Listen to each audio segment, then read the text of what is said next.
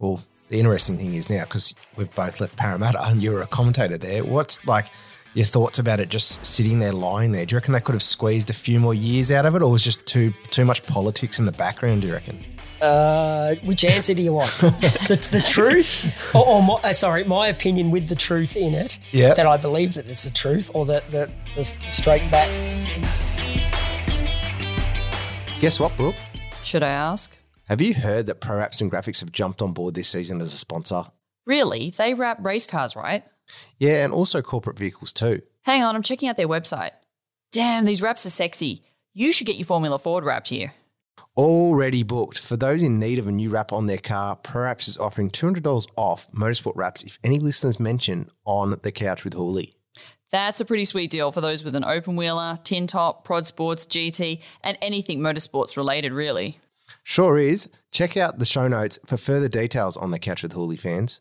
We would also love to thank our major sponsor, Thrifty Car Rental, for supporting the show this season. You will hear more about them in future episodes. Go, go, go! And you're doing it, he's in! That's a massive crash, and it's happened immediately! This is amazing! Big shot, and it's lights out, and away we go!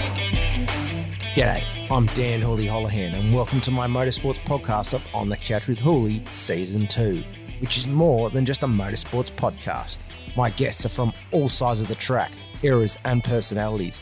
You'll meet some who have spent their careers chasing the dream to those who've only just touched on it and went on to aspiring journeys. We learn their stories beyond the helmet. On today's episode, we've got the legendary Stu McCarthy. Speedway fans might recognise Stu's familiar voice, known for entertaining the crowds at the old Parramatta Speedway. In recent months, he's joined the new Eastern Creek Speedway and Sydney Dragway that sit side by side. We spent some time getting to know the man behind the mic, including his family ties in the Speedway community with the Balboan family. Stu is an absolute inspiration for those who might be fighting illnesses, disabilities and life-threatening injuries, including raising awareness for muscular dystrophy, which we will chat about during the show. As one of the sport's leading commentators, he's been around the Speedway industry for years and has some incredible stories to share. Stu also has his own podcast called Chatting with Stu Rat, but today it's my turn to have a chat with him, so let's chat with Stu Rat on today's episode. Welcome to the podcast, Stu McCarthy. Stu, I am absolutely amped that you're on the pod. Dude, first of all, how have you been? Yeah, good. Hooley, what are we, Dan? What are we going with? We'll go with Hooley. Hooley? All right, I thought I just asked. Yeah, casual, that's what it's about, mate. Yeah, that's it. So, you were saying off air that you're having some problems with your health. So what was that about? Yeah, mate. So I've ever since I was about 13, I've been crook. Got a liver problem, had a bowel problem, got type 1 diabetes. The list just goes on. So it's all an autoimmune side of things. But the way I've always and always will look at it is there's someone worse off than me. Yeah. Right? As much as I've got shit going on, there's people way, way worse off than me. So and I understand, like, people obviously have their mental health issues and all that kind of stuff, and some people can't deal with certain health issues. But for whatever reason, I've got that mental side of things. I probably am mental, I suppose, but just be positive about it and think there's people worse off. And perfect example is probably the way I look at it, is I'm very good friends with people who've got muscular dystrophy, and 3 of the guys that I've known, I'll say 5 guys that I've known that have had it, they've all passed away, and there's one still alive at the moment. And I don't know whether you can see it on camera, but I'll lift my foot up. The green shoelaces, which is for muscular dystrophy awareness warnable. Yeah, right. It's about raising awareness for that. And incidentally, that you've brought this up straight away, by the time hopefully this show goes to air, I would have announced that I'm having a charity golf day out at Stonecutters, raising money for muscular dystrophy awareness Warrnambool, which is the Gillen Boys Foundation. So, doing a big golf day out there, which is going to be a lot of fun, and going to have like 18 to 20 well-known sporting personalities, sponsors. So, if you want to hit me up to sponsor anybody watching this that wants to be a part of the golf day, hit me up on the socials, and got sponsorship availability and all that kind of stuff. So, it's, it all, the health, going back to the health side of things, it all coincides, I guess. It's going back to there's always someone else worse off. And if you don't know nothing about muscular dystrophy, I urge you to look it up and have a read about it, because it's devastating. So, yeah, right. Yeah, it's a shocking disease. Yeah, and it's a pretty, as you said, it was a bad disease and stuff like that. Yeah, so tap in for a cure is the golf day. Yep. November 18. Yep. Mark it in your diary. And we'll make sure it's in the show notes for everyone as well. Yeah, cool. I wanted to ask where you're from, but it obviously points out from there you were born in Warrnambool, weren't you? Born and bred in Warrnambool back in 1974, 48 years of age. I'm not afraid to say that these days or whatever. 2 more years away from 50 if I get there. But it's, born and bred in Warrnambool. Love knowing that that's where I was born and bred. I'm proud that I am from Warrnambool. There's a lot of people when you look around, whether it's comedians, sporting people or whatever, you'd be quite surprised how many people are actually from Warrnambool. So it's pretty cool. Can I ask where it's located? Down in the southwest part of Victoria, 3 hours west of Melbourne, heading towards the South Australian border. Yep. Yeah, about an hour and 10 minutes away from the South Australian border. Start of the Great Ocean Road, pretty much. Yep. Yeah. Yeah, and Warrnambool's home to like our own Knoxville Nationals in a way. Yeah, correct. The Grand Annual Sprint Car Classics. I got to announce that a few years, and when I first started out announcing back in 1996. So, long time ago now, with Gavin White and myself started at the same stage, and that all come about by just talking to a mate that was on our local radio show, or radio station back down there in Warrnambool, 3YB at the time, and they did a local sports show on a Wednesday night where they talk about local things that were happening, different sports. And so I just went to my mate, Scotty Stewart, and incidentally he's passed away. He had a heart transplant and didn't make it through it, and he's been gone good 15 years now, even longer I probably should say. Went to him and said, how do we go about getting a speedway show or a squash show? And the reason I say squash, I used to play a lot of squash when I was younger back in Warrnambool, go away and play tournaments and all that kind of stuff. And said to Scotty, he goes, look, squash isn't going to work. Yeah. No worries. He goes, but speedway will.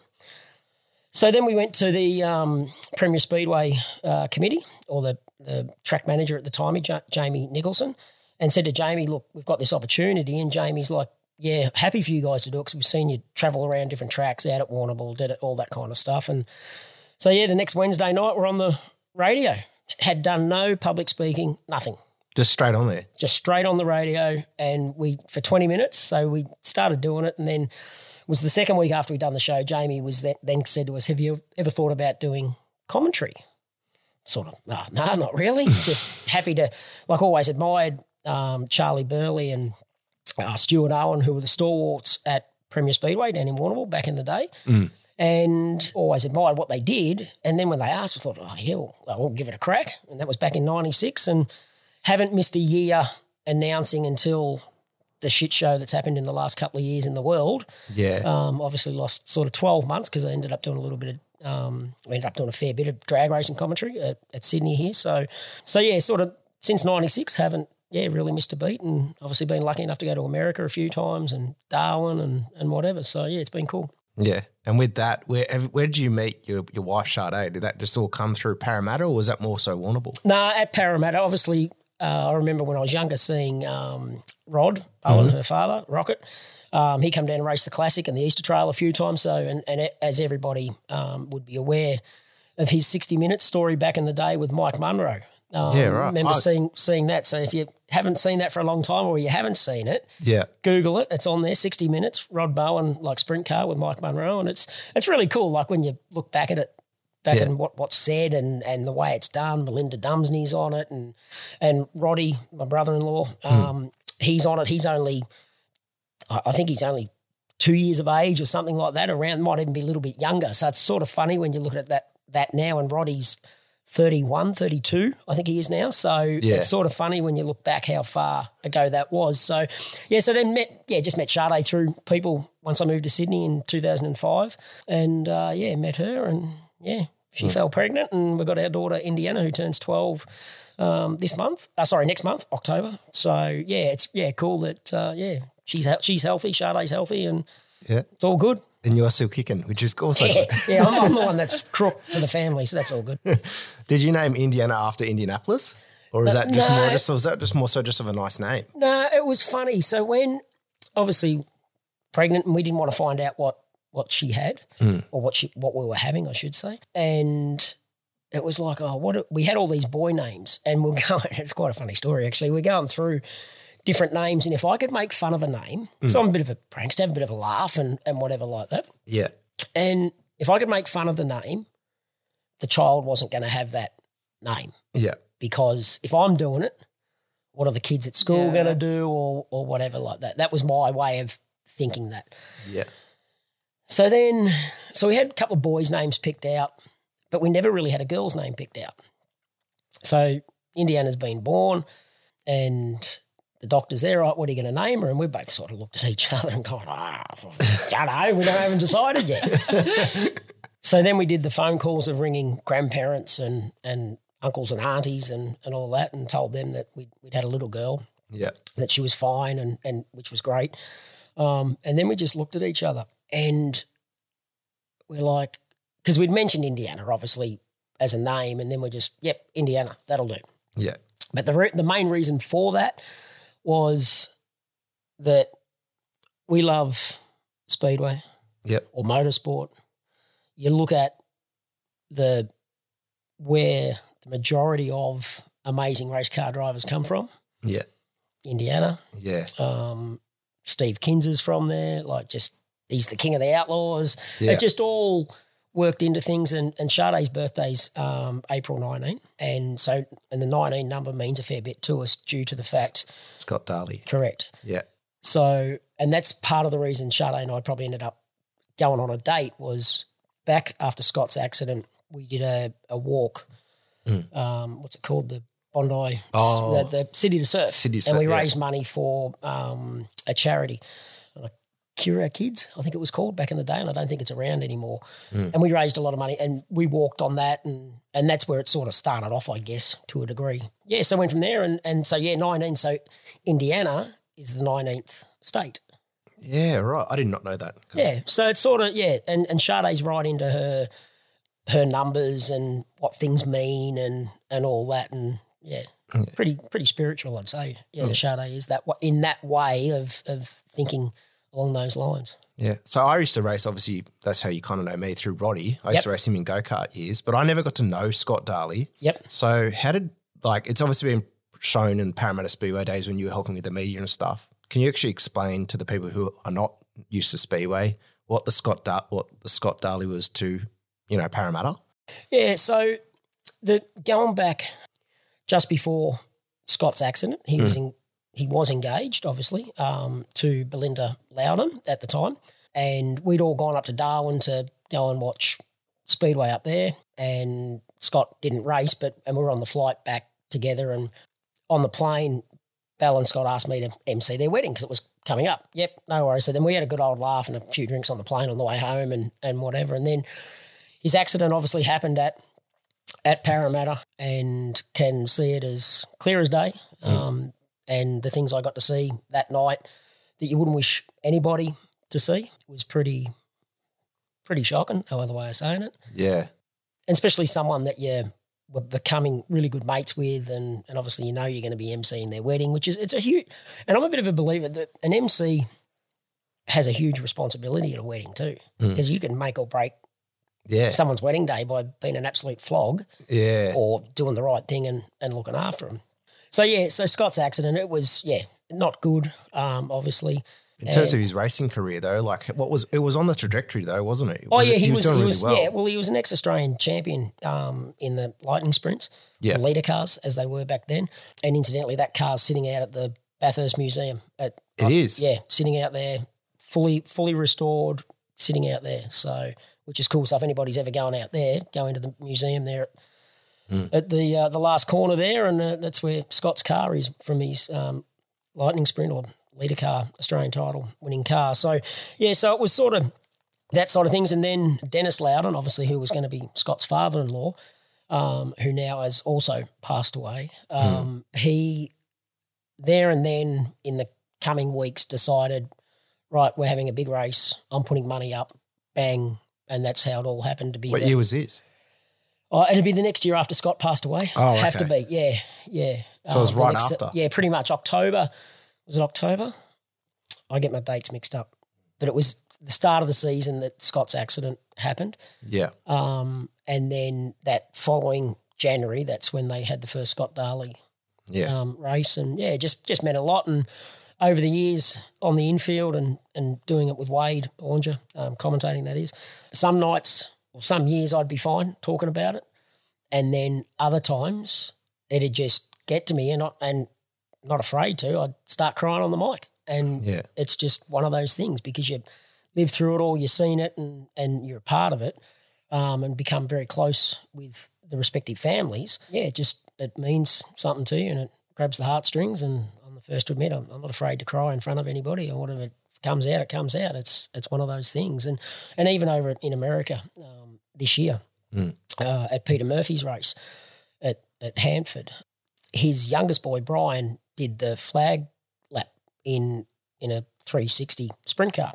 Yep. And we didn't tell his mother that he was in the car, and he had one of Pete's original, it's the Australian flag suit. And Brian hopped in the car, and then Mum, she worked it out, Steph worked it out, but she come walking out onto the track and she's crying, and I just knew how much that meant to her. And Pete wouldn't show his emotion, but I lost it there, started crying, just about talking. Scott? No, not about Scott. But just about Pete because of yeah. Pete's accident and what it meant to Stephanie and stuff like that. But it just sort of on that crying side of things. On a mic, like, it doesn't hurt to show your emotion on the microphone because it shows people, the fans or the drivers or whatever, that you actually do care and you're not just doing it to be an announcer or make a name for yourself. It's not about that in my book. It's I'm there doing a job, and if my emotion takes over, so be it. Yeah. I think it's very important as well because, like, especially as you would understand being a male, a lot of people, there's that stigma not to show any emotion. Yeah. And I think it's a good thing, like you're showing emotion and being a role model for others to understand it's okay to share. Yeah. Did you find also by sharing, like, different times when you were on the mic and talking about it, did help you over the years to get through? Yeah, for sure. And like for Scott's funeral, I was lucky enough, I was asked to speak on behalf of the family, and which was a tough deal. And I can always remember that day, Gary Coleman, the Reverend that we all know and love, he said to me, he goes, whatever you do not watch the video of photos or anything like that, because you're going to watch that and then try and get up and talk and you're not going to be able to do it. So on the day, so I didn't even watch what was going on screen or anything like that, just left that alone. And got up and spoke and broke down obviously a few times and whatever, but got through it. And I think that helped probably too a little bit by being able to talk on the day of his funeral. But over the years, it's not afraid to talk about it. Like there's things I don't talk about. I don't go into details about what actually happened, what I got to see and everything like that. There is some very personal things I got to see with the family themselves. So it's just the right thing to do to not talk about that stuff. You keep that, and it comes back to commentary in general. You've got to learn over the years, which I did, is you as the driver, because that's what you do, you race. If you tell me something, you could be telling me the absolute biggest bullshit lie in the world to test me. I then go on the microphone and blurt that out, and you go, well, I know not to trust him. but that's right. So you've got to build that relationship with drivers, with crews or whatever like that, which I'm going to say 99.9% of the time I've done that. You're not going to always keep people happy, never can. But just get in there and do the right thing by people. Yeah. And that was the way I was brought up by my parents back in Warrnambool. So just to be loyal and just stick to your word. Be true to yourself as well. Like don't treat people the way you don't want to be treated. Yeah. Treat people the way you want to be treated. Yeah. It's not hard. Nah. Can you, speaking on that, can you give me a bit of insight to what happened with the Tony Stewart incident in Parramatta, why he didn't come back? You don't have to go into full detail. But so on that, I did not even know it happened that night because I was out on the infield, commentating, And then the first thing I got wind of it was when I can't remember if Donnie Shots won or not. Yeah. And we were doing the presentations on the crowd side of the fence on the podium at Parramatta. And I think Donnie might have won because he just had the shits big time because he'd obviously seen what had happened, knew what was going on. Yeah. And, he just give me nothing on the podium, just nothing. And I'm just like, shit, what's going on here? Yeah. And then once off the microphone and got talking to a few people to find out, and word had started to get around, and it was like, oh, wow. And I've never spoken to Donnie about it. Tony, I brought it up with him. On your own podcast? No, I didn't. No, left it alone on the podcast because when I spoke to Tony for that 2.5 hours or whatever it was, it ended up being, I said to him, is there anything you don't want me to bring up? And he said, I trust you. Yeah. So I knew straight away, leave that alone. Yeah. It's as much as, I'd love to poke the bear and try and find out and you could use it as clickbait. Yeah. But I'm like, no. Yeah. I know I've already got his respect, and it's not as if it's just someone driving street stocks. Yeah. This is Tony Stewart, for fuck's sake. Yeah. The legend himself. Yeah, exactly. Yeah. So I'm not. So I know I've got his respect. So I'm going to do the right thing, and did that, and I can call him and have a chat and whatever. But that's just one of those things, and that goes back to what I said before about doing the right thing and treating them like a normal person, but at the same stage, don't bullshit to them. Yeah, yeah. I've got to also ask, because as I said, a huge fan of you and Wade and stuff back in the day. With the promotion for Valvoline when it was in its heyday, how did you guys convince like Tony and Steve Kinser on that to come? You know, even Jeff Gordon, you know how Jeff Gordon just came right towards the end and no one knew? Yeah, so it comes back to not what you know, it's who you know, really. Yeah. And I had nothing to do with getting any of those people out to Australia, straight away. I'm just the announcer, turn up. And even though I was a part of the promotion for just on 2 years, out doing school fates and street fates and all that kind of stuff, just to put the name out there. But with Steve Kinser, that goes back to Brian Healy, who owned Parramatta, obviously, before. Didn't Rod buy it? Or? Yeah, Rod and Brett Morris and Loudon and that was a consortium back Rush. then. That point. Yeah, there was 4 of them, then Adard got involved. Brian Healy had a brilliant relationship with Steve Kinser, brought him out here for many years, the JPS cars and all that style of stuff. And so then Brian would bring Steve out, and then obviously Brian passed away. And then when the consortium had the track, they employed Mike Raymond to be the track manager. And Mike said to them, if you want to make money over Christmas, you need to bring Steve Kinser. Yeah. So they did that, and pretty much on a good authority that I know, the year they made decent money was the year they bought Steve Kinser out. Yeah. So it comes back to them just being able to talk to them. Obviously, Donnie Shots, his relationship with Gary Rush, because Donnie drove for him for so many years. And then Donnie obviously then started driving for Tony Stewart. So then it's like, all right, let's see if Tony wants to come out. Of course he does. Yeah. And then, and hey, it's not cheap to bring someone like that out here either. Like I know exactly what Tony asked for. Yeah. It's a lot of money. Yeah. And he's got every bloody right to ask for it. He's Tony Stewart. Yeah. Who doesn't want him at your racetrack? Yeah. Did they ship is it true that they ship their old cars out here to race here, or do they bring whatever ones that they think is the best? I think when the Outlaws first, when Brian Healy did the Outlaw Down Under thing, they're not shipping out all their greatest stuff. It is stuff they've used. Yeah. For that side of things. So, and then they're smart enough, they bring it out, might give it a paint job to make it look a bit better or whatever, or leave it the way it is. And then, they were selling the cars and motors and whatever like that. But I think that the times have changed for that now, though, because you've got the likes of Max Dumsney Motorsport selling everything and anything. You've got Rocket selling anything. And here in Sydney I'm talking about. And then Bill Mansdale, Queensland Speedway Spares. There's a stack of different people around the country that are bringing in stuff for the sport. Yeah. And when you look at that, you don't really need to then go and buy a second-hand World of Outlaw car or a motor because you can – and when I say or a motor, to go and buy a brand new motor in Australia now from KRE, I believe they're around $100,000. Just the motor? Just the motor. itself. It's Holy just shit. the motor, right? $100,000. It might be north of that, it might be south of that, but it's around that figure. Yeah. I haven't rang up Kenny Mack and gone, hey Kenny, what's a motor worth? But that's what I've heard. It's around that figure. So when the Americans are bringing out their gear and wanting a motor, they might sell it for, I don't know, we're talking 10 years ago. Yeah. Let's say 40 US. So that's what, 55 Australian, 50 Australian. So you're getting a decent, hopefully reliable motor, because you got no idea. You could bolt that in, go race, and then it goes bang. Yeah. No insurance on that. Yeah.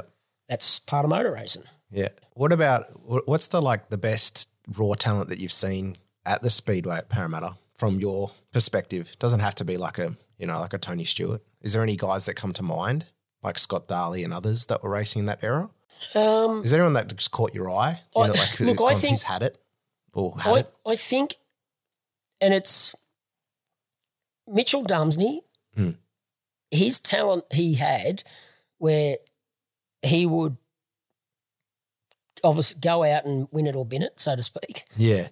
And Mitch is Mitch, and I say that respectfully, but he ended up not being able to race because some accidents and back problems and stuff, I believe. I'm pretty sure that's the main reason why he stopped racing. Yeah. But yeah, Mitch had the talent for sure. I'm just trying, and because I've seen so many, it's sort of it's hard to a degree and you don't really want to, as much as I have named someone, but you don't want to name a certain one, especially on a podcast like this. Yeah, it is. But yeah, for whatever reason, and hey, it's my opinion, but I think Mitch did. Yeah, he's probably very unlucky that he didn't, because you only got to look at obviously Matt.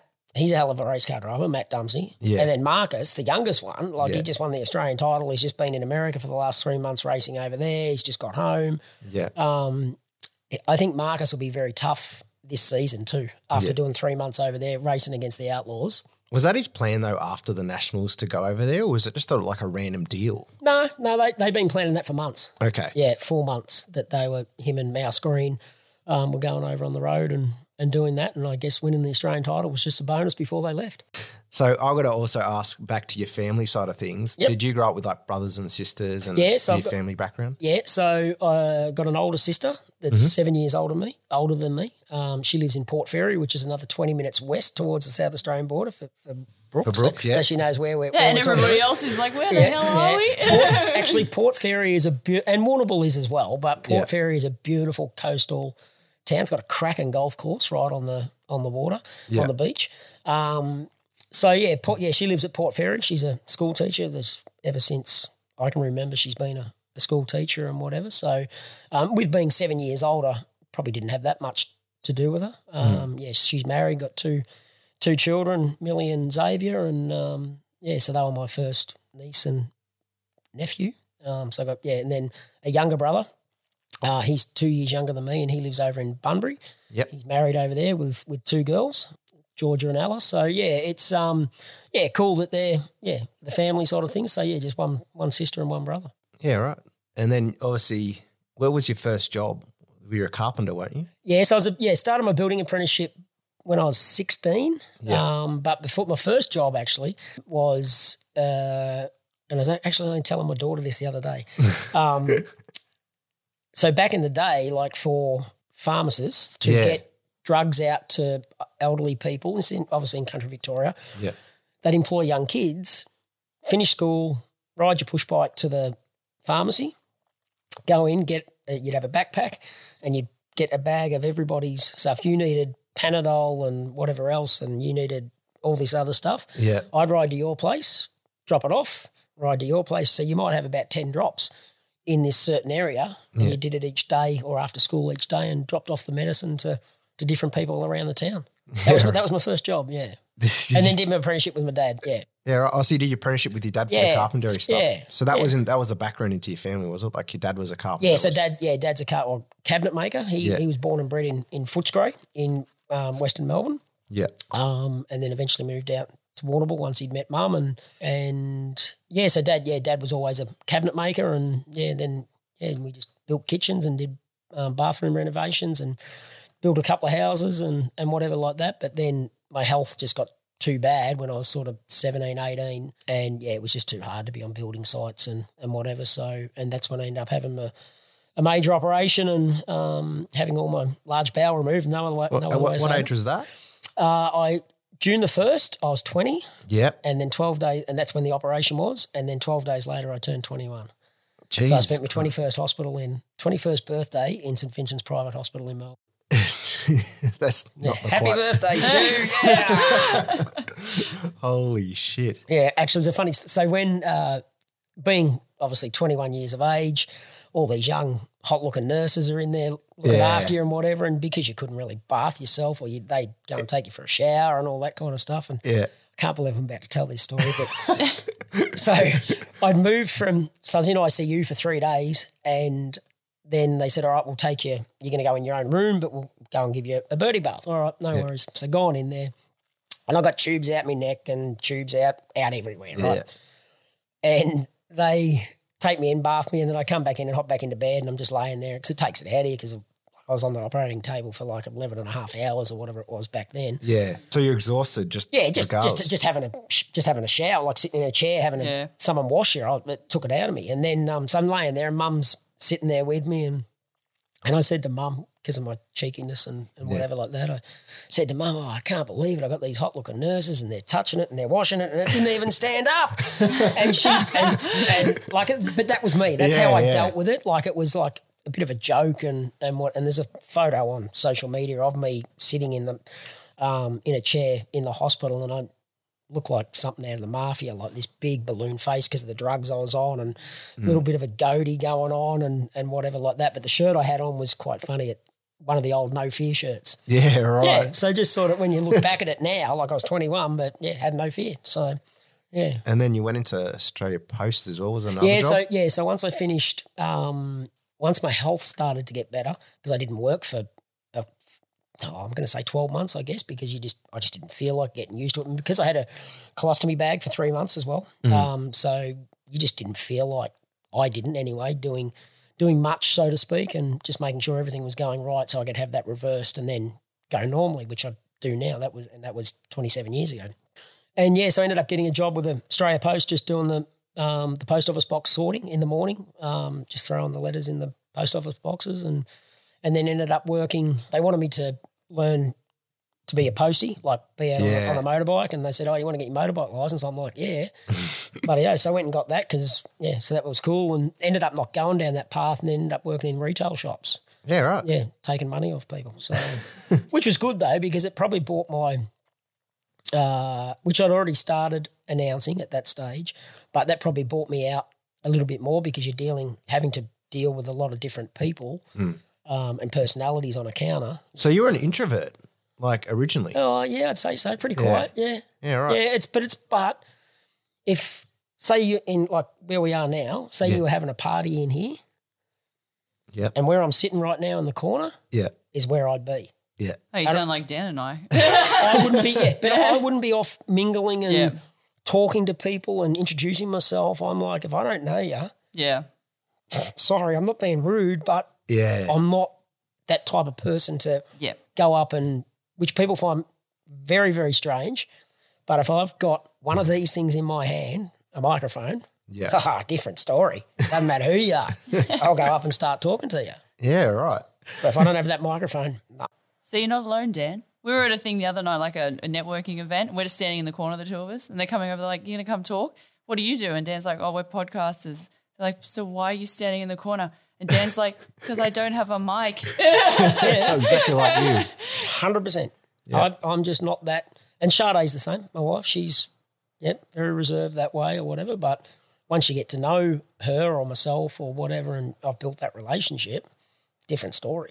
And like some of my mates and whatever like that, they'd be like, there's no way you're like that, Stu. Oh, well, no, I am. It's just like, but having a joke and having a bullshit with someone, no worries at all. No, very, very much. Need the microphone. So growing up with like the Balboans, because you got married to Sade, what was it like when Roddy first started racing sprint cars? Because before Toby got into it, who's massive into it now, what was it just with like Roddy racing? So Roddy was already racing before Sade and I got together. Yep. So that So I just knew him as Roddy Balboa and Rod Bowen and it's to me, as much as they are my brother-in-laws, when they're on the racetrack, they're just another car. In saying that, anybody that's just another car on the racetrack and back, not so much now at Eastern Creek because I'm up in the box, so I'm not down getting close and personal and whatever like that, but when at Parramatta, when you're on the infield and being able to get to an accident or see what's going on, my mindset every time was to be able to let family and friends know the situation. Is to be able to go, yes, Dan's okay, he's talking, but it's going to take a little bit to get him out of the car. Yeah. Because you've got something wrong with you. Yeah. Right? So I'm not going to say exactly what's been wrong with you, but you've got to be able to let the family know that you're okay, that you're talking. If you've had a sleep, I'd rather say, yeah, they've been knocked out, they're coming back, safety crash crew doing their thing to make sure once we've got more of an update, we'll let you know. Yeah. So as much as, yes, Roddy, Toby, brother-in-laws, watching them what's going on the racetrack, yeah, I cared and still care if they're in a race car or whatever like that, which they're both not, obviously, but if they were, I would. But at the same stage, they were just another competitor on the racetrack because I can't, as them being my brother-in-law, I can't be showing favouritism and talking them up and telling everybody what's happened at the race shop that week. So I distance myself from them, if anything, from in the racing side of things.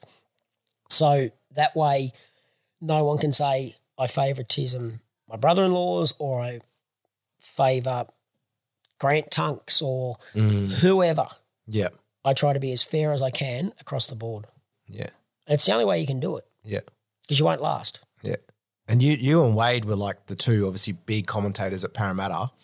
You were saying that you went over to America. Was that because of Wade or was that just because of other connections? So what happened there was so Wade and I, we obviously got on very well with our announcing, the way we bounced off each other.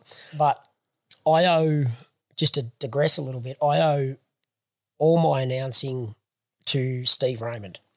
So when I come to Sydney the first time, Steve Green and I spoke at Knoxville in 2005. We were over there and Steve said to me, what are you doing commentary next year, this season? I said, no, nothing, got nothing going on. He goes, all right, ring me when you get back. So I rang Steve. He said, all right, we'll fly, because I was living in Melbourne. We'll fly you up. We'll get you to do 3-4 shows. Let Steve Raymond see what you like, whether Steve can work with you. Not Mike, Steve. Steve, yeah right. So Steve. And so we did that and then, obviously the rest is history. Steve could see that we could work together. He could teach me stuff. So work with Steve more than I did Wade because Wade wasn't based in Sydney for all those years. He might fly in and then a couple of years he was based obviously in Sydney once Barry Waldron took over. And, so Steve and I, we commentated together and I learnt so much off that man because if you want to have a look at what he's done, not in Speedway, you have a look at what he's done away from Speedway. Steve Raymond is absolutely amazing. And I did do a podcast with him, actually. It's worth a listen. All right. I'll go back and listen to that one. Chatting with Stu Rat, by the way. I was going to bring that up, but anyway. So Steve, Wade and I, we with the age difference probably between Steve and myself, but it worked. And then Wade and I are a lot closer in age and it just, it worked. So then with America, what happened there, I went and announced in Darwin in 2017-18 season, I think it was, or might have been 16-17, whichever, it was around that time anyway, and did 2 seasons up there, which was fantastic, had a ball and it was great, and then got told I was no longer required, and that's fine, that's their decision. And then Peter Murphy rang Danny Porter, Danny Porter's a racer up there in Darwin, and they're great mates, and Danny was the one that got me job up there in Darwin, and I'd stay with Danny and whatever. So Murphy rang him and said, I need someone to come and do a race. Who should I get? And Porter just said, get Stu. Yeah. It's not going to cost you a fortune for starters. And he's passionate, loves it, and he'll do what you want. So Murphy, and I've been at Murphy to get him to do the podcast with me. Yeah. And it's like, come on, Murph. And then he rings me and he goes, if you want to do this podcast with me, you've got to come to America and do it. I'm like, stop being a flog.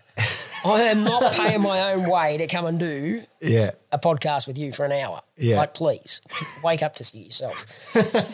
So he goes, no, I need someone to come and do me race. And this was a Wednesday. Yeah. I was on the plane the next Wednesday.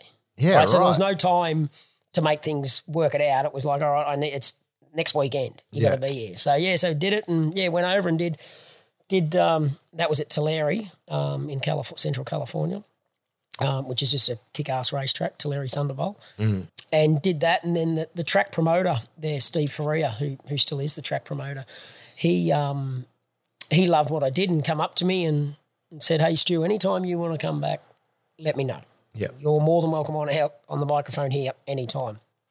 I'm like, oh, yeah, whatever. That's someone just saying that, so to speak, or whatever. And then about 20 minutes later, he come back up to me and he's a little bit taller than me but a big American, like not fat, but a big solid American man with these huge hands. I only got small hands, but he's got huge hands.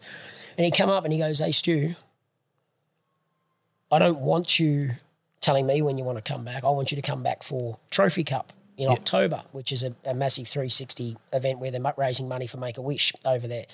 And put his hand out and shook my hand and I knew straight away, done deal and whatever. And, went over and commentated Trophy Cup which the first one I did was the 25th anniversary of that event. And then, went back and done Merce Race again the following year and then did Trophy Cup again that in October.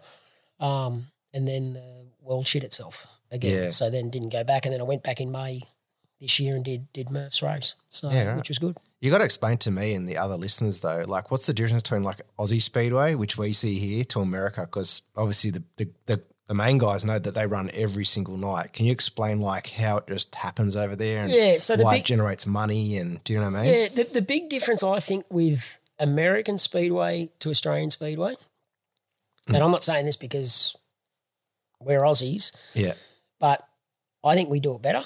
Yeah. And the reason I say that is we actually want to put on a show for the fans. Yeah. Whereas in America, they want to put a show on for the fans, right, on the racetrack, but they're not so, and I don't want to offend anybody, but not as good as being able to get the crowd involved. It's just racing. So you watch the World of Outlaws. Yeah. And that's the way they've set it up. It's just racing, done, out, because they've got to get packed up, washed up, maintenance and on the road or whichever way they do it to the next track. Whereas, we do that, have a bit of fun in between races or a dancing comp or whatever, because I think the biggest thing for Speedway and probably motorsport across Australia or even the world, I think we forget that we're in the entertainment industry, right? It's like even for you with your Formula Ford. Yeah. I know circuit racing is obviously so much different to what Speedway is, but to me, like the amount of downtime you probably have at the racetrack. Brooke can paint a picture when she's there. I agree with you completely. I keep saying to Dan, there is no like entertainment, no nothing down here. That's what Supercars is doing wrong, for example. I know a lot of people don't want to hear that, but a lot of people agree. And it's true because everyone's complaining about the cost of tickets. And I said to Dan when he took me to Speedway, I said how much better things are done. And that's what we're missing in a lot of those sports across the board. It's not just, picking on one sport or anything. No, exactly. And I think I say to this to Dan as well, post-COVID, a little bit more effort needs to go in, and especially with there's industries that really suffered during COVID as well, like the music industry. They need somewhere to perform, bring them out, pay them, have them out there. Who does it really well we've seen is the motocross events and those sort of ones. And they absolutely kill it. The ones they got coming up in Melbourne have some of the biggest names performing down there in between all the sports events. Yep. And that's, and the biggest probably the hardest thing we have as an industry, the motorsport industry, our programs are too long, right? Even Speedway's too long. Yeah. Right? It needs to be T20 cricket. It needs to be shortened right down to I'm not saying 2 hours because no way you can do a motorsport event in 2 hours, like a proper Speedway or a circuit racing. Yes, monster trucks and all that, you can do that for 2 hours. That's part of motorsport. But it's for Speedway or circuit racing, you need to be able to somehow condense it down to, it's just especially for Speedway, is to go, all right, maybe gates open and this is my opinion, time trialling and racing during the day doesn't help the track at all. So maybe we need to get rid of that side of things, and cars don't go on, and I'm talking sprint cars here, sprint cars don't go on track till 7 o'clock. Yeah. Especially in summer, middle of summer, Christmas time when it's the busiest period and the sun's beaming down. Hot, yeah. You got Parramatta race. always got hot. Yeah, exactly. It's like just maybe you need to shorten that up. And I know people have spoken about it, and I'm sure Speedway Australia are trying to think of different ways of doing things. Yeah, and I had one guest who was very vocal about all this type of stuff. that you did. And he's entitled to his opinion. Yeah.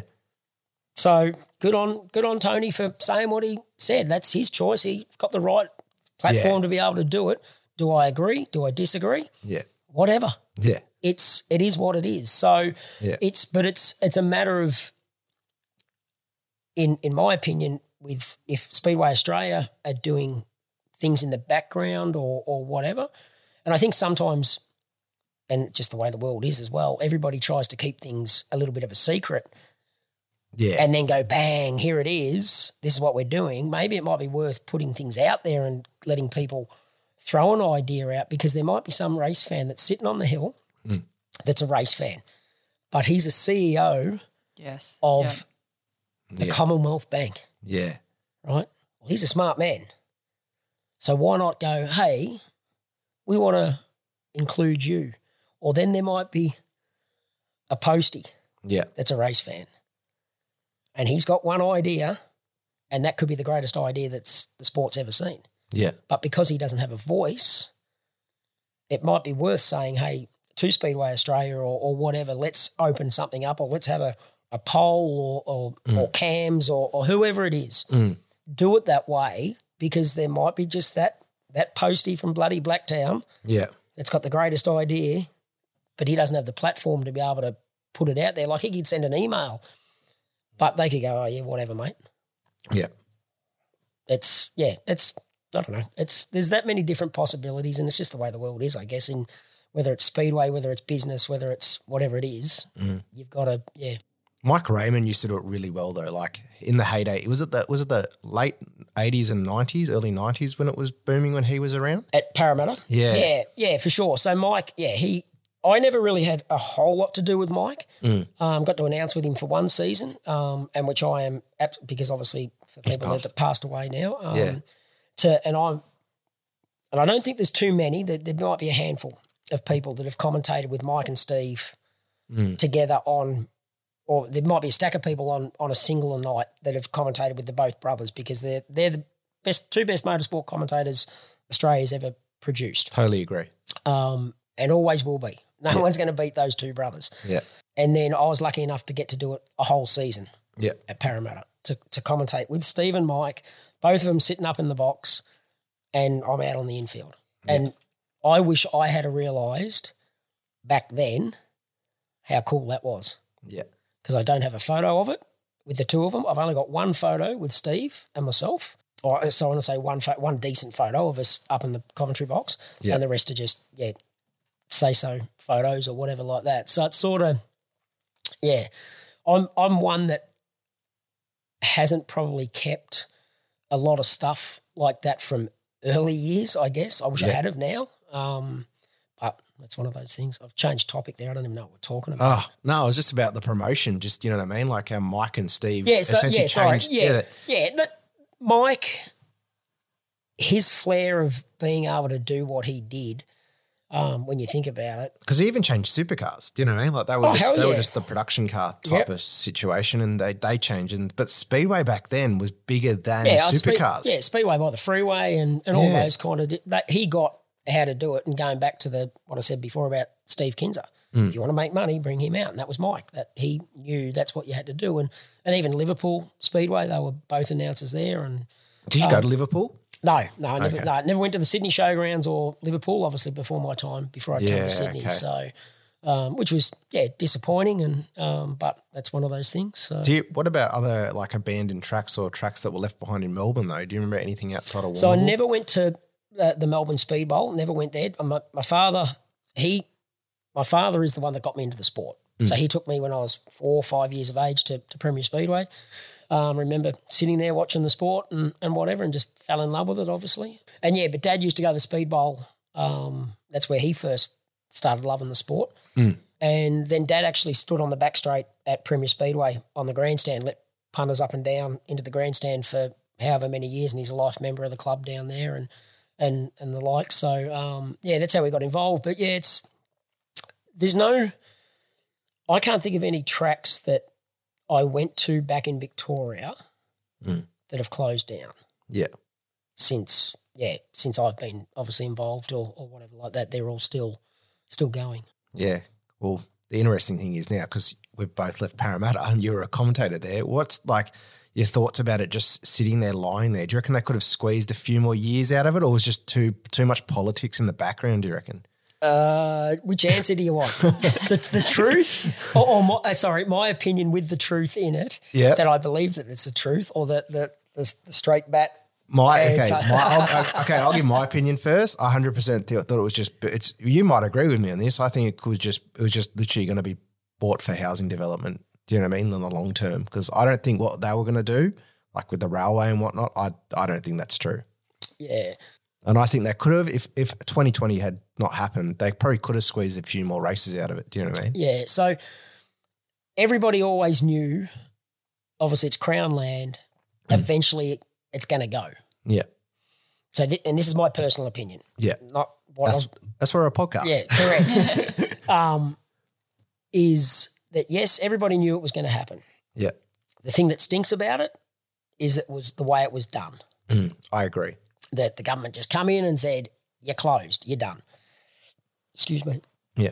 And not only to Valvoline Raceway, Parramatta City Raceway, there was a stack of businesses in that. You only got to drive past it now and see the buildings that have been demolished in around the speedway. They all got told the same thing.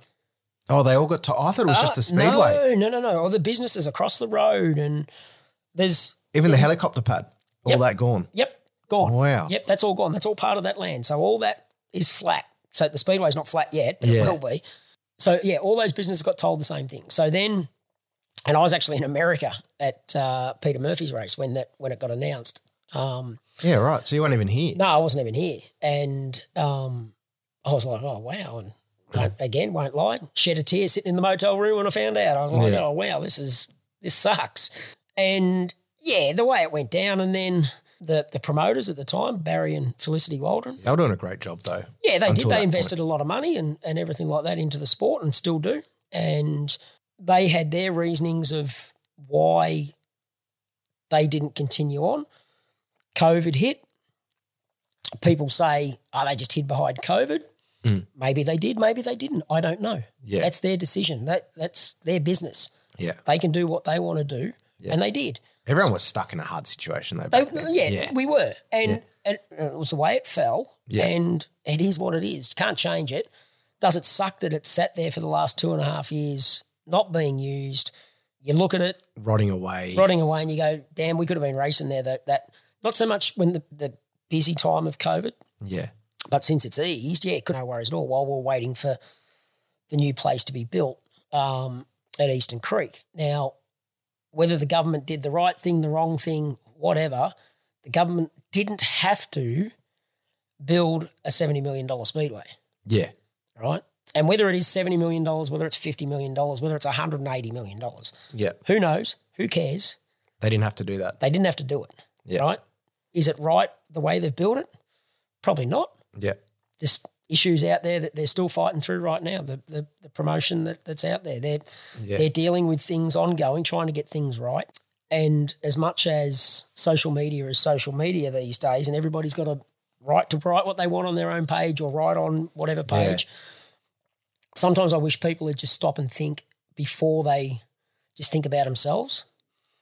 I can guarantee anybody that listens to this that John and Kathy Kelly and Scott and Leonie Anderson are doing everything in their powers, whether you love them or hate them, to get that place right. So we've got a world-class venue and speedway track to be able to use here in metropolitan Sydney. Yeah. Name another metropolitan city in Australia that has a speedway in the metropolitan area. Yeah. Now, logistically, I'm not when I say that, Archerfield obviously is. It's going. Perth, I'm not sure whether you call Kwinana metropolitan. So for Western Australian listeners, I'm not saying you're not in metropolitan, but when you look at where Eastern Creek is or where Parramatta was, you're in the heart of Sydney. Yeah. Right? As much as people say Western Sydney, you look at like where we are now recording this over on the Northern Beaches. Yeah. Right? You're not the heart of Sydney. No. Right? You're like as I said, we're shoved in a corner somewhere. Yeah, it is the Northern Beaches, obviously, but it's the heart of Sydney is west of Parramatta now. Yeah, because working class. Everybody's moving west or southwest or whatever, because you can't develop any further north here. It's either got to be west or south. Yeah, southwest. You can't. The city can't grow anymore, and that's the way it's going. So ideally, Eastern Creek Speedway or the motorsport precinct of what that area is now, Eastern Creek. Obviously, you've got the kart track, you've got the motocross dome, you've got the dragway, you've got your circuit racing, you've got the drag ray, and you've got a speedway. 5 major disciplines or motorsport, all in that 10-kilometre radius. There's probably not another place in the world that has those 5 to cover off. True. When you think about it, like as I said, go-karts, motocross and indoor, like it's not a huge track, but it's still a motocross track indoors. You can go and use it any time. The circuit racing, drag racing and speedway. Yep. And Toby, your don't call me son. No, not son. I was going to say son-in-law. Yeah, brother-in-law. Brother-in-law. Couldn't be mixed up. Toby, he's been working hard on Sprint Car Hub. Yeah, he has, mate. He's done a really good job. I've had absolutely nothing to do with it. Knew nothing about it when he released it, and good on him. He got a taste in commentary. We got him at Parramatta there for a couple of seasons. He did really well with that. Yeah, though. he did. Yeah, he did. He needed to, and I had this conversation with him, shorten up his answers. When we were talking about certain things or whatever, and just drag on, and he knew that. But yeah, he's found a hub, excuse the pun intended, but he has found that niche of being able to develop and show people a different side of sprint cars. Yeah, because that's what he's showing. It's all about sprint car hub. It's supposed to be all about sprint cars. So that's what he's showing. So he's doing a great job. That's his little baby. He's doing it. He's got his mate Matt helping him out and doing a great job. And they're getting it out there. And because the reason I brought that up is though he was actually trying to show the crowd what the Kellys and the Andersons were trying to do because of the whole, everyone was kicking up a stink online why the track wasn't the way it was.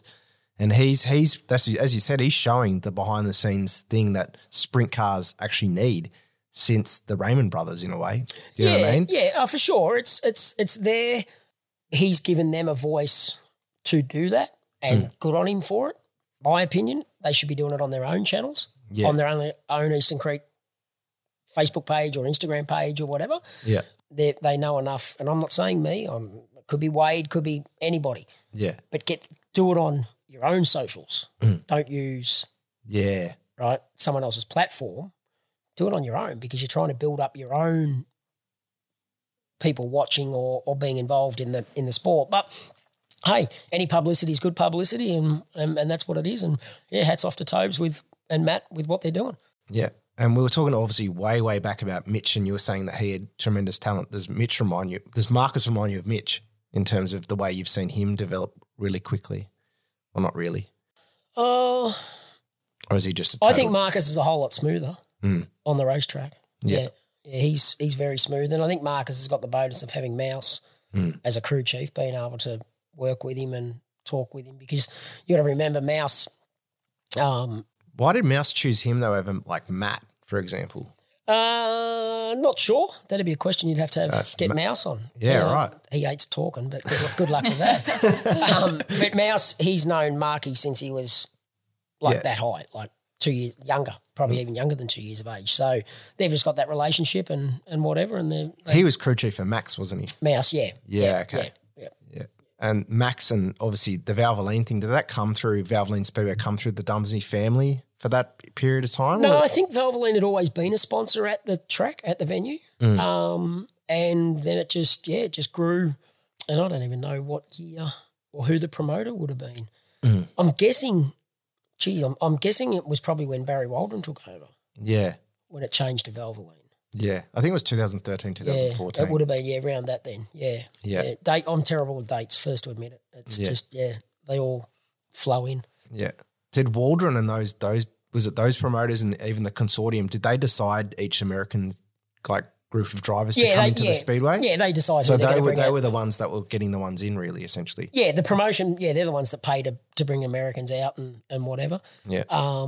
But then there's teams out there that go and do a deal with a driver and bring him out and like Dyson and Macedo. Yeah, exactly. Yeah. Yeah. Yeah. Yeah. So it's just some people have got the money to be able to do it and others don't, and then the track will decide, well, hey, we're going to bring someone out and do a deal on whatever the deal may be, where they might pay them an appearance fee and then they get no prize money. It's just, whatever they want to. So how does that work? What, you get an appearance fee and then you get...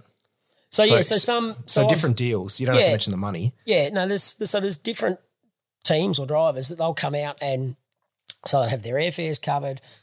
They'll want to stay at a hotel or they're happy to stay with the family or whatever, whichever way it works. And then they might say, all right, you might be here for 4 weeks and I'm going to give you $10,000 and it'll be $10,000 US. Then you get no prize money. Yeah. Or they'll come out and they might get a couple of $100 a week plus prize money. So then the cut might be 60-40. So the driver gets 60 and the car owner gets 40, or it might be 30-70. The driver gets 30 and the car owner. It just depends who it is. And, it just comes back to whichever deal they want to do. I know one driver, and I won't say a name, but he cut a deal where he went a certain amount for the time he was here, and then he won a shitload of races and it cost him money. Yeah, right. So if he had gone the deal of taking a cut of the prize purse, he would have made more money. Yeah, right. Jeez. See, that's motorsport. That's the thing, though, in circuit racing, as I was saying to Brooke the other day, so Formula Ford has their own festival that they're having this year, and we're getting I think it's $1,000 for first and 800 for second and 600 for third or whatever. But we hardly get any cash prize. So that, in my way, doesn't get the guys' cars out of the shed. Do you know what I mean? But with sprint cars, that's why I'm so addicted to it. I love the fact that they've got the prize money, the entertainment thing, as Brooke was saying, that just entices people to watch it. Do you know what I mean? That's the difference between Speedway, which is why I'm so intrigued and I brought you on, to the stuff that I normally get guys who are from the tar thing. Do you know what I mean? And it's funny how it works. Like in America right now, right? Up in Washington at Skagit Speedway, 3-night show, $10,000 to win the first night, $10,000 to win the second night, and it's $26,000 to win the third night. Yeah. And then that pays right down the line though. That's just the winner's share. Then obviously you look at what Eldora do. They've had a couple of huge shows this year. One paid $175. The Knoxville Nationals pays $175, whatever it is.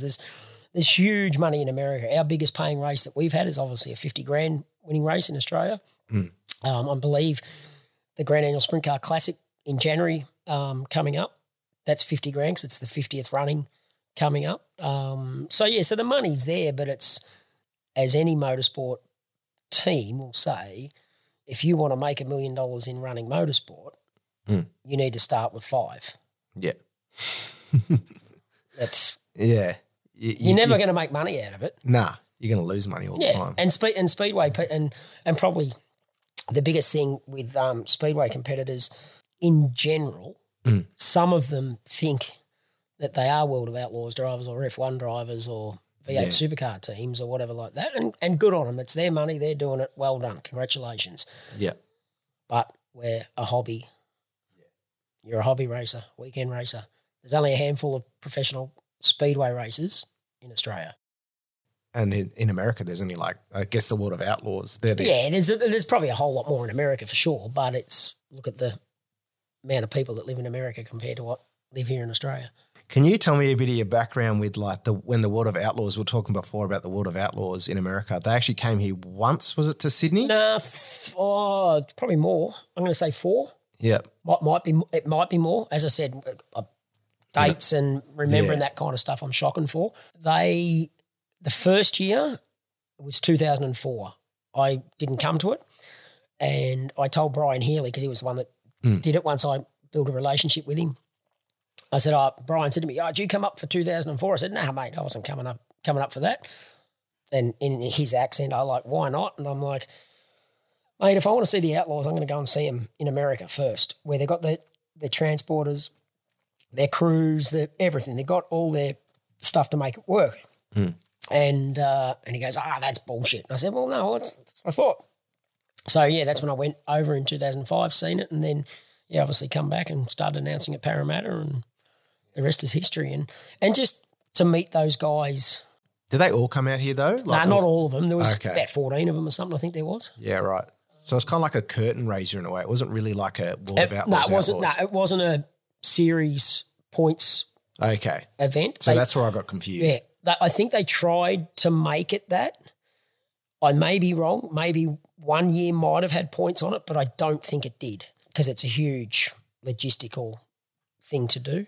But, yeah, just really cool to be able to see those guys and get to know them and call quite a few of them mates. That's the really cool thing about it. Like Paul McMahon has just retired, raced his last weekend at Placerville last weekend, done, no more racing. And Paulie, he's just a ripper of a bloke, and you've got their respect or you get on well with them when you roll in to America, you see them at a racetrack and you go to put your hand out and he hits it away and gives you a big hug and like, great to see you and whatever. But that's what it's like. It's a big family, and when you're in the inner circle, so to speak, it's just super cool to know that here's these guys that you put up on a pedestal, heroes, because that's what they are. Like anybody that, and as far as I'm concerned, anybody that straps their ass in any kind of race car has big balls for starters. And even if it is a female, and I say that respectfully, she's got big balls too, because you need to have them to drive a race car. Yeah. There was one weekend, which I said to Brooke ages ago, it was on my social media, there was one race in America where like 5 or 10 females had qualified at the front. I can't remember. It was a midget race. Yeah, right. In the qualifying, top 4 were all young ladies. So I said to Dan, I want to see more of it. In saying that, it's like you said, I've got nothing but respect for Speedway. When Dan took me there, I was like, holy shit. I thought, how the hell do you have it in you to, and just to keep focus going around and around. But I'd love to see more women out here doing it as well. Yeah, it is. It's a unique thing. And I'm the first to admit, I've never raced a thing in my life. No, not even a go-kart? No. Yeah, right. Never like gone to go-kart centres and gone and raced like just mates and whatever like that. But never ever have I physically properly raced. And then some people say, well, what gives you the right to be able to announce it and talk about it?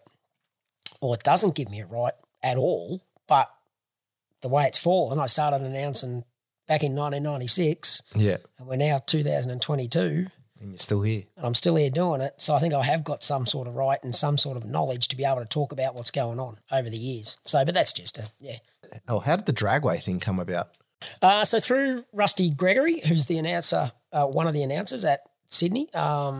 He was a full-time employee. He's just changed. He's now moved over to the Aeroflow 400 Thunder series, which is to a degree, a travelling circus for drag racing with Top Fuel funny cars and all the other divisions that coincide with it. So we got Rusty down to Parramatta for a few nights, or for half a season, I think it ended up being, and he started commenting. So we built a bit of a relationship and a bit of banter on the mic, and so he could see how I was and what I'd done, and then they needed some help at the dragway, and he said, all right, come down. And yes, I've done a few shows there. I haven't done anything there for a while. The last drag racing show or event I did was up at Willowbank, went up there and did a 400 Thunder series up at Willowbank. So that was really cool to go there, because I'd never been there before or whatever. It's such an iconic drag racing venue in Australia. So that was really cool to go and do that, and was lucky enough to be involved in the Burson's Auto Parts Top Fuel Australia round 1 at Sydney last year that Phil Reid actually won. So yeah, that was really cool just to be a part, like not a huge part, but I was a part of it on the mic, doing bits and pieces and whatever. So yeah, and out of the comfort zone, doing something I know nothing about drag racing. Yeah, I was going to ask that. Not a thing. get in the car, pull the belts tight, burn out, bang, let's go straight line. Like, and that's me having a bit of a joke saying that, but there's a whole lot more to it. Yeah. And it's amazing. And they're no different to Speedway or no different to Formula Ford. Yeah. You're all one big family that you're in that inner circle or whatever. Everybody wants to help each other, or as much as you might be competitors or whatever like that, it works. And the thing I said to Rusty was, mate, the thing I'm enjoying about doing drag racing is I'm going to ask that dumb question. Not that there ever is a dumb question, but I'm going to ask that question that, I don't know, 30% of the fans might be sitting out there, might be always wondered about that, but it's never been asked because the people that are up in the box have always been around drag racing and they know that answer anyway, so they're not going to talk about that. So I'd ask the drag racing commentators, the people that know the sport, well, why did that happen, or why is he doing that, or just asking those questions. And the amount of people that come up, and I've even had people text me and message me and go, when are you back commentating drag racing? We enjoy it because you're bringing something different to the table, but it is what it is.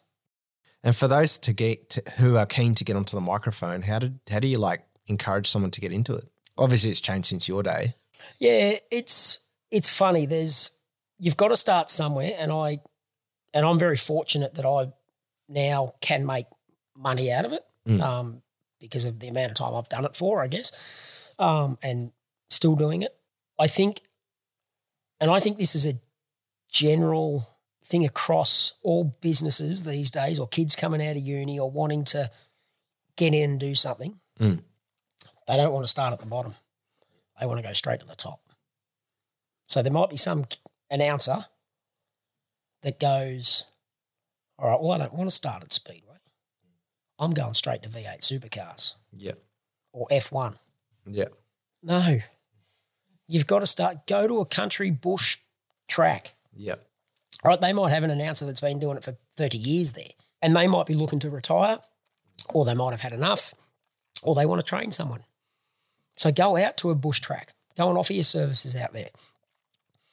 Go and get that experience, or go to a club and one of the smaller speedway clubs, divisions, and say, hey, look, I want to announce. Go and do that, but don't do it for nothing. Right? This is one of my biggest things. As much as you've got to start somewhere, it is too hard to travel. Like, say you're going down to Goulburn. Yeah. Right? Well, you got to pay for your fuel. Fuel ain't cheap. Yeah. It's maybe $100, depending what vehicle you got, might be $100 spend on fuel. So then, like, they're going to let you in for nothing, for starters, you'd hope. But just cover your costs. Don't make something off trying to talk, but cover your costs. That's all you need to, and that's probably the biggest thing I would say to people is make sure you cover your costs. Let them know, hey, this is just to cover my costs. This isn't to make money because of my voice or talking or whatever like that. I just want to cover my costs and get the experience, or even go a step further back.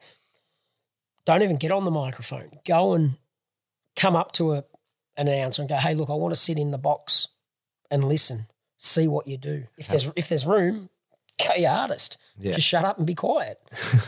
And I'm not being a dick about saying that, but that's what it is. Don't talk because the microphones are sensitive. Yeah.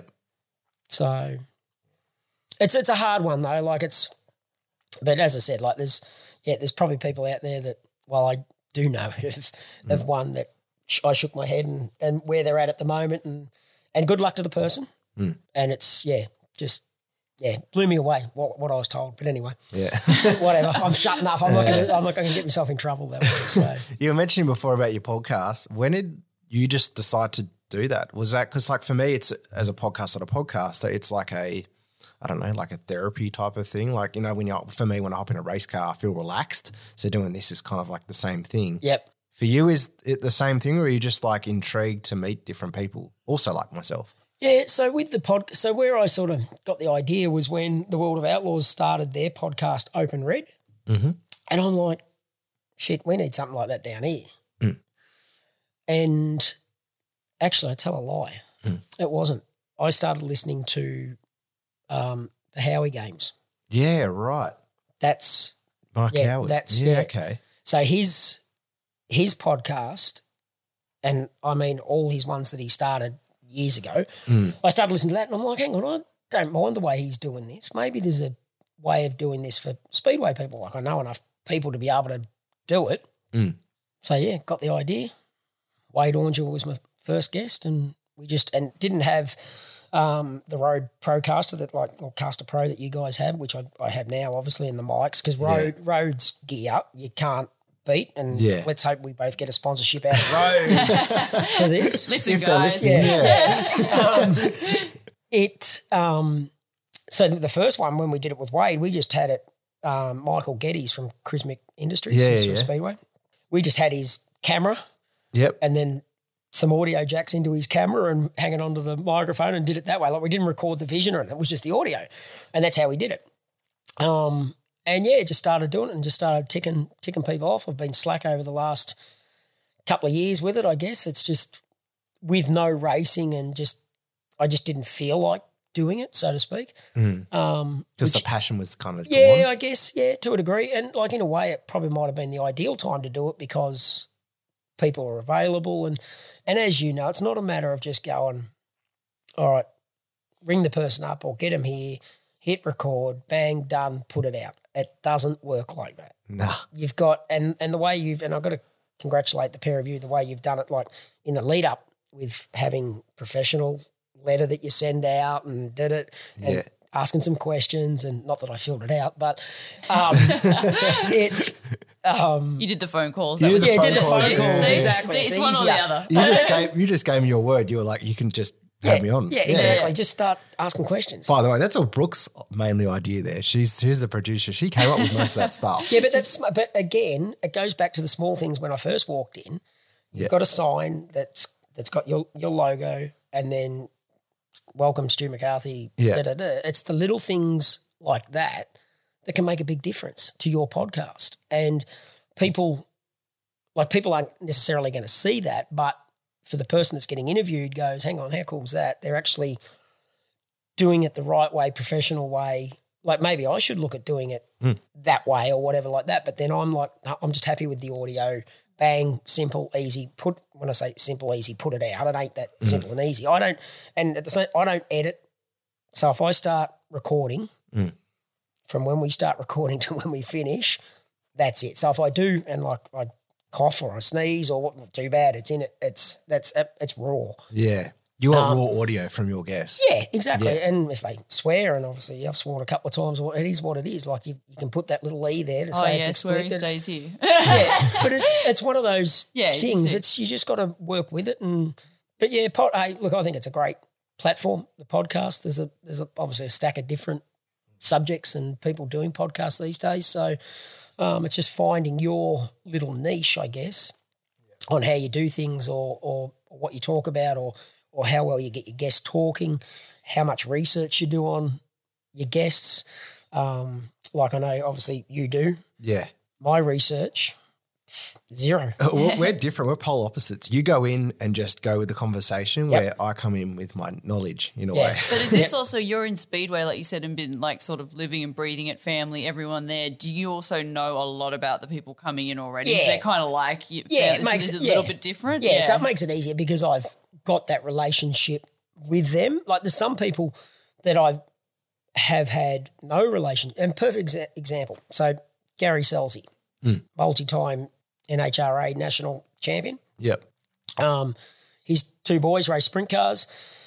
I'd gone to America to commentate over there, and so I reached out to Gary, and first I'm pinching myself that he's actually replied to me because he's Gary Selzy replying to me, and said to Gary, look, I want to do a podcast with you. And he's like, yep, no worries. So I, again, did not do any research, had nothing in front of me, just had my phone and a microphone, started talking. It was only it was 40 minutes or whatever it was, but we just chatted about whatever come into my, like I'd ask those first few questions or whatever and then get my my questions out of his answers and just flow on conversation and go from, sometimes you get stuck, but then you just, something pops up and we'll roll with that and go from there.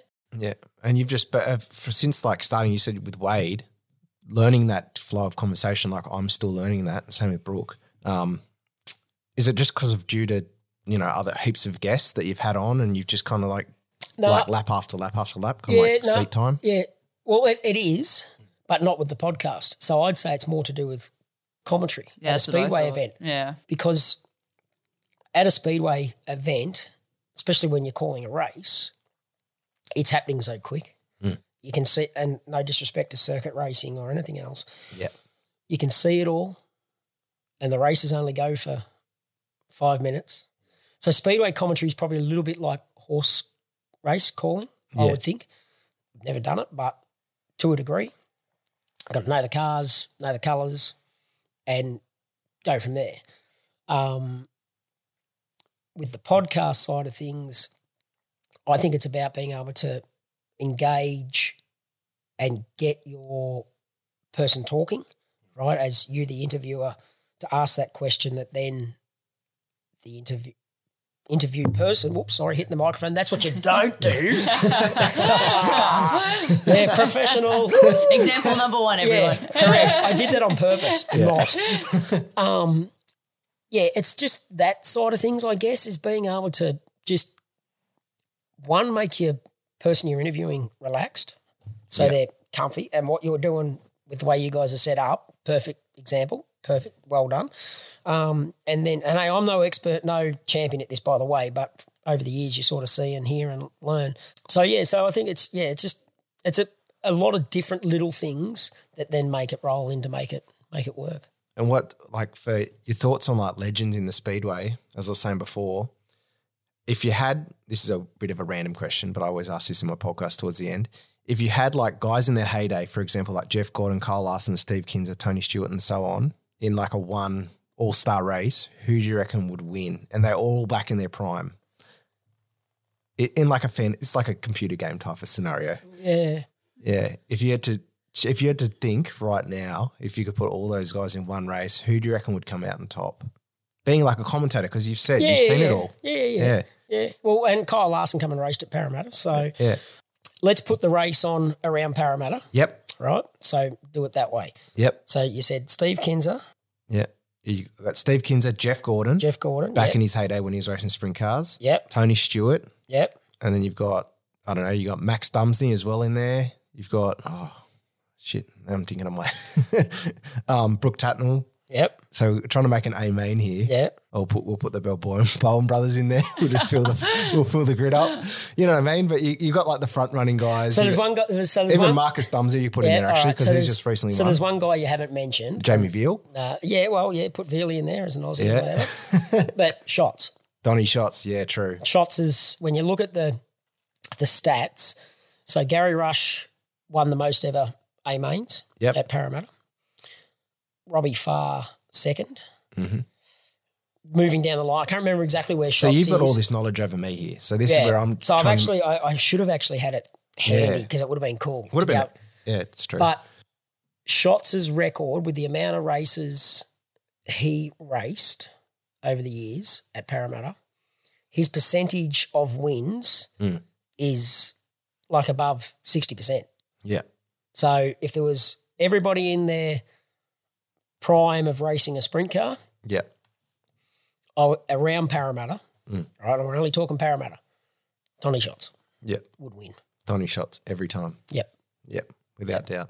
Yep, and when I say that, with the way the track surfaces have changed over the years, from back in let's say the 70s or the 80s, 90s, when she was a roughed up bullfighting racetrack, to what they are these days, where they're gut slick smooth for the fence. Shots is very good on slick, but he was also very good in those early years when I come to Sydney as well. If it was a buck and bull style track, he could still wheel it around that joint. Yeah. So I'd say Donnie Shots. And for like fans, as you've said, as you've gone to everywhere pretty much and done the career Speedway thing with commentary, what's like the best experience as a Speedway fan, both in Australia and America, if you had to choose for like a tar person listening or someone who's just a regular fan? So you say like what event to go to? Or like if you just said, like if you said, hey, to get involved in Speedway, what would be the show to go to, both in Australia and America? Yeah, so look. From your point of view. You can't beat the Classic down in Warrnambool in January. It is the granddaddy of our sprint car events. Some people say the Australian title is the be-all, end-all, but in my opinion, it's the Classic. The reason I say that is that tradition of how it's built up, club run venue, and all. And I'm biased because I grew up there. Like, first to admit it. But then the Speedway competitor probably says the Australian title. They want that number one on their tail team. Fair enough. Yeah. So there's that. They're now saying the Chariots of Thunder. Yeah, that went pretty good. That went pretty good up. Yeah, up in north. Darwin. Yeah. As I said, I did 2 years of that. And it's grown since then again. Like the first year I was there, we went and did took some drivers to one of the crocodile farms and filmed and did some fun stuff there. And so then I said to them, well, if we can come there and bring the crocodile, do some filming and show it on video and all that, for the podium, I want you to bring live crocodiles. Yeah. So the top three are standing on the podium, hanging onto these live crocodiles. Live crocodiles. Is this the first time it was up? Like the first chariots? No. The chariots have been happening for ages, but it was just, I'm like, you need to do something like this. They haven't done it since. Yeah. For whatever reason, they said, no, we're not doing that. And I'm like, righto, whatever. I think you're mad because I think that shows the Northern Territory. Standing on the podium, hanging onto a live crocodile. All right, their mouths are taped up. I will say that. I was about to say, just come down to animal welfare issues and they're worried about. No, they can bring them out. No, so they can do it. They can take them anywhere. Yeah. And they bought snakes out there and everything like that. And I hate snakes, but it's like so. And I've got photos and there's video and whatever of us at this crocodile farm and doing that. And then like James McFadden standing on the podium hanging onto this crocodile who shit himself. Yeah, right. But it's a cool photo. They still got proper trophies, but they're hanging on to a real crocodile. Yeah. So, but just little. So, so Chariots is becoming a really cool event. Obviously, World Series Sprint Cars hasn't raced due to COVID and then just things still happening in the background, obviously. Any of those events when they're in town in your area, for sure, go and see that. As much as, and I'm being very broad here because it's, as much as I'm saying, the big key sprint car events, the other thing I'd say, if you're out on holidays out at Tamworth and there's a speedway meeting on the Saturday night, you're out there and you're like, oh, we got nothing else to do, go and check out the local country track. Or if you're at Dubbo, say you're out going to the Dubbo Zoo, right? Yeah. You're out there for the weekend. And for whatever reason, the speedway's on at the Dubbo racetrack, which is literally a kilometre away from the zoo, and the speedway's on, go and support the smaller tracks. It's not always about like the Knoxville Nationals and the Chili Bowl. The big guys, exactly, It is. And like everybody wants to go to a V8 supercar event. Yeah, especially the Bathurst 1000. Yes, but exactly. And like when I say everybody wants to, you probably look at their, not that I have, but when you look on TV and look at their crowd numbers, it doesn't look that great, whether that's me just looking at it that way or whatever. They're telling it that. I think it's not what it used to be. If you look at the 1980s, 1990s, early 2000s photos, we've all looked at them. The pictures of Bathurst are very different to what they are now. Yeah. So, but that's just the way the world is too. Yep. Everybody wants to sit at home and watch it on TV, and then the biggest problem is. Yeah. I think to a degree though, so I sort of argue this, that we've got packed airports right now because everyone sat on their ass for 2 years and wanted out. Yeah. They're out now. So I think it's a matter of like, what's piquing people's interest, and like that goes back to marketing, like we said, so people knowing about it. Yeah, I said to Dan, he took me earlier this year to the Sydney, the new one out at Eastern Creek Speedway. I'd never been, and I said to him, "How do we?" Like I put it out there to all my followers, and everyone was saying to me, "What the hell is that?" And I'm like, "It's just not."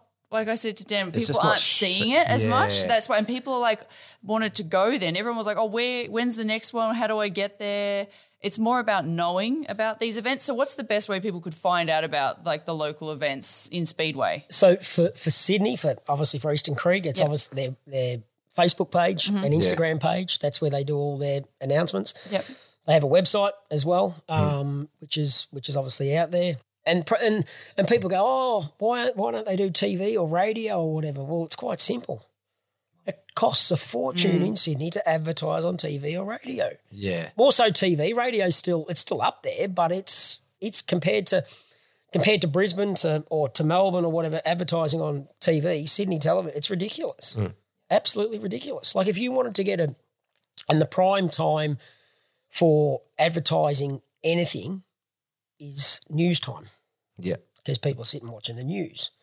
So anybody that's paying for it, and this is last time I heard it was thousands, and I mean thousands of dollars to advertise in that slot. Yeah.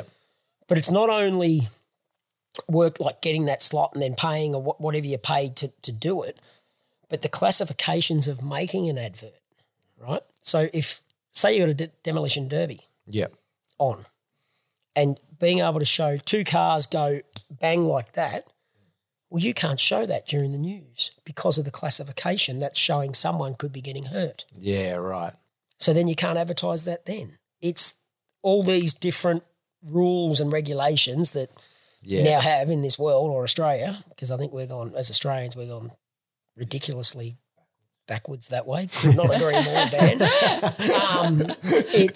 But it is. It's like, so it's not just a matter of going, let's slap this ad together and voice it and bang and out it goes. Yeah. You've got to do it to the rules and regulations of the... Yeah, which is what some people, I think, like miss on. Do you know what I mean? Like, yeah, they're just looking at the end picture.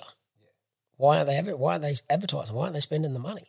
Going to TV for Speedway, like put that aside, I think it's an amazing event to show up to in person, because I said to Dan, when you're there, we wanted to say, like, for those who haven't been, I know a few race car drivers around the track, like Dan had said, were all warning me because a lot of them didn't know, and they said they turned up in their best suits and so forth. So I had a bit of warning. What Dan did not tell me about was the eyewear, which would have been helpful.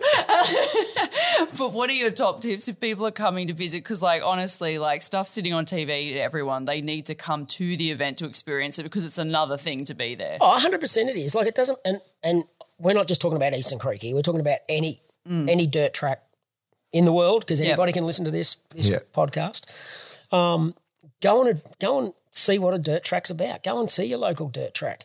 Don't wear white pants for starters. That's a good one. Take some goggles if your little kids are going to be there or whatever like that. Yeah, get some earmuffs if you forget to. The major tracks are going to have them to sell them. Glasses, because it can get dusty. Well, of course it's going to. It's a dirt track. Yeah. Like, it's not a asphalt track. It's dirt, so it can get dusty. And just enjoy yourself. Like, if you've never been, the 3 things you're probably going to notice the most.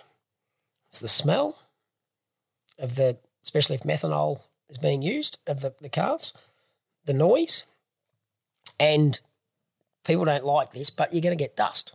So you're going to get dirty, right? Don't turn up in your best outfit with high heels. In saying that, if you went to Eastern Creek, you could go there in high heels now because it's all concrete. Yeah. Right? Whereas if you're a Parramatta, you went on the grass hill. Yeah. Like, people are screaming, there's no grass hill, da-da-da. Well, there's not one there, so move on. But if you were someone that wanted to turn up in high heels because that's what you like wearing, you could wear them to the Speedway at Eastern Creek now, which sounds stupid, but it's true because it's all concrete. Yeah. Sit down. Too far to walk. Ladies, don't. Just wear your sneakers. But that's the thing. I know what you're saying. There's some people who want to, and that's fine. Yep. But my warning is there's still a lot of way to walk, especially if you want to go sit down and see the pits afterwards. Yeah. Yeah. I've got to ask, with the new Speedway, I asked this to Sean, the stats man. You've had Sean on, have you? No, I haven't. I've kind of seen what he's said to me, but I haven't. I want to ask it from your perspective. So Parramatta's, had the Sprint Car Club Championship around Parramatta the whole time. Is Eastern Creek going to have that now, or are they just going to use it as other tracks? Do you know what I mean? No, so as far as I'm aware, the way it works, the Sprint Car Club Association of New South Wales, they control the club champion. Yeah. And the track champion. So the way it used to work, I believe, at Parramatta was that, obviously, and it happens at Eastern Creek as well, the venue pays the club money for those teams to come and race, and prize money and whatever. So then that then goes back into the point score fund for the division or the sprint car drivers at the end of the season. So there'd be a club champion, which there was for last season, which was young Zach Patriotta. A young fella coming through the sport, and it raised a few eyebrows from people in the sport going, well, hang on, he hasn't won anything, he hasn't done this or done that. Well, hang on, he turned up, raced every meeting and got the most points. Yeah. It's not his fault. He's done that, so congratulations to Zach and his family-run team. He's very passionate, that kid. Yeah, but there's no track champion because there was no... Yeah, Right, so there's a club champion but no track champion. So is there going to be one for Eastern Creek though now? I assume there will be, yeah. Yeah, okay. Yeah. So that's... And normally whoever the club champion works out to be is normally the track champion as well. I would have thought most of the times. Over the years I've done the presentation dinners, so it's be interesting to see what happens and whatever, but it's a new era and Sean McDonald, who he said is the stats guy, he does an amazing job in keeping records and I'm privileged enough and honoured that he gives me the stats each week that I can really nail down and try and pick out things which I need to over the years with especially when I was on the infield. I never worried about that side of things. I was just calling what I'd see, talk about what was going on. But now up in the box and the way the world is with live streaming, people sitting at home. So if you're at the track, you mightn't actually hear every word I say. Yeah. But old mate or old love sitting on the couch at home watching it live, they hear every word perfectly because it's coming through their TV crystal clear, like you're sitting here now.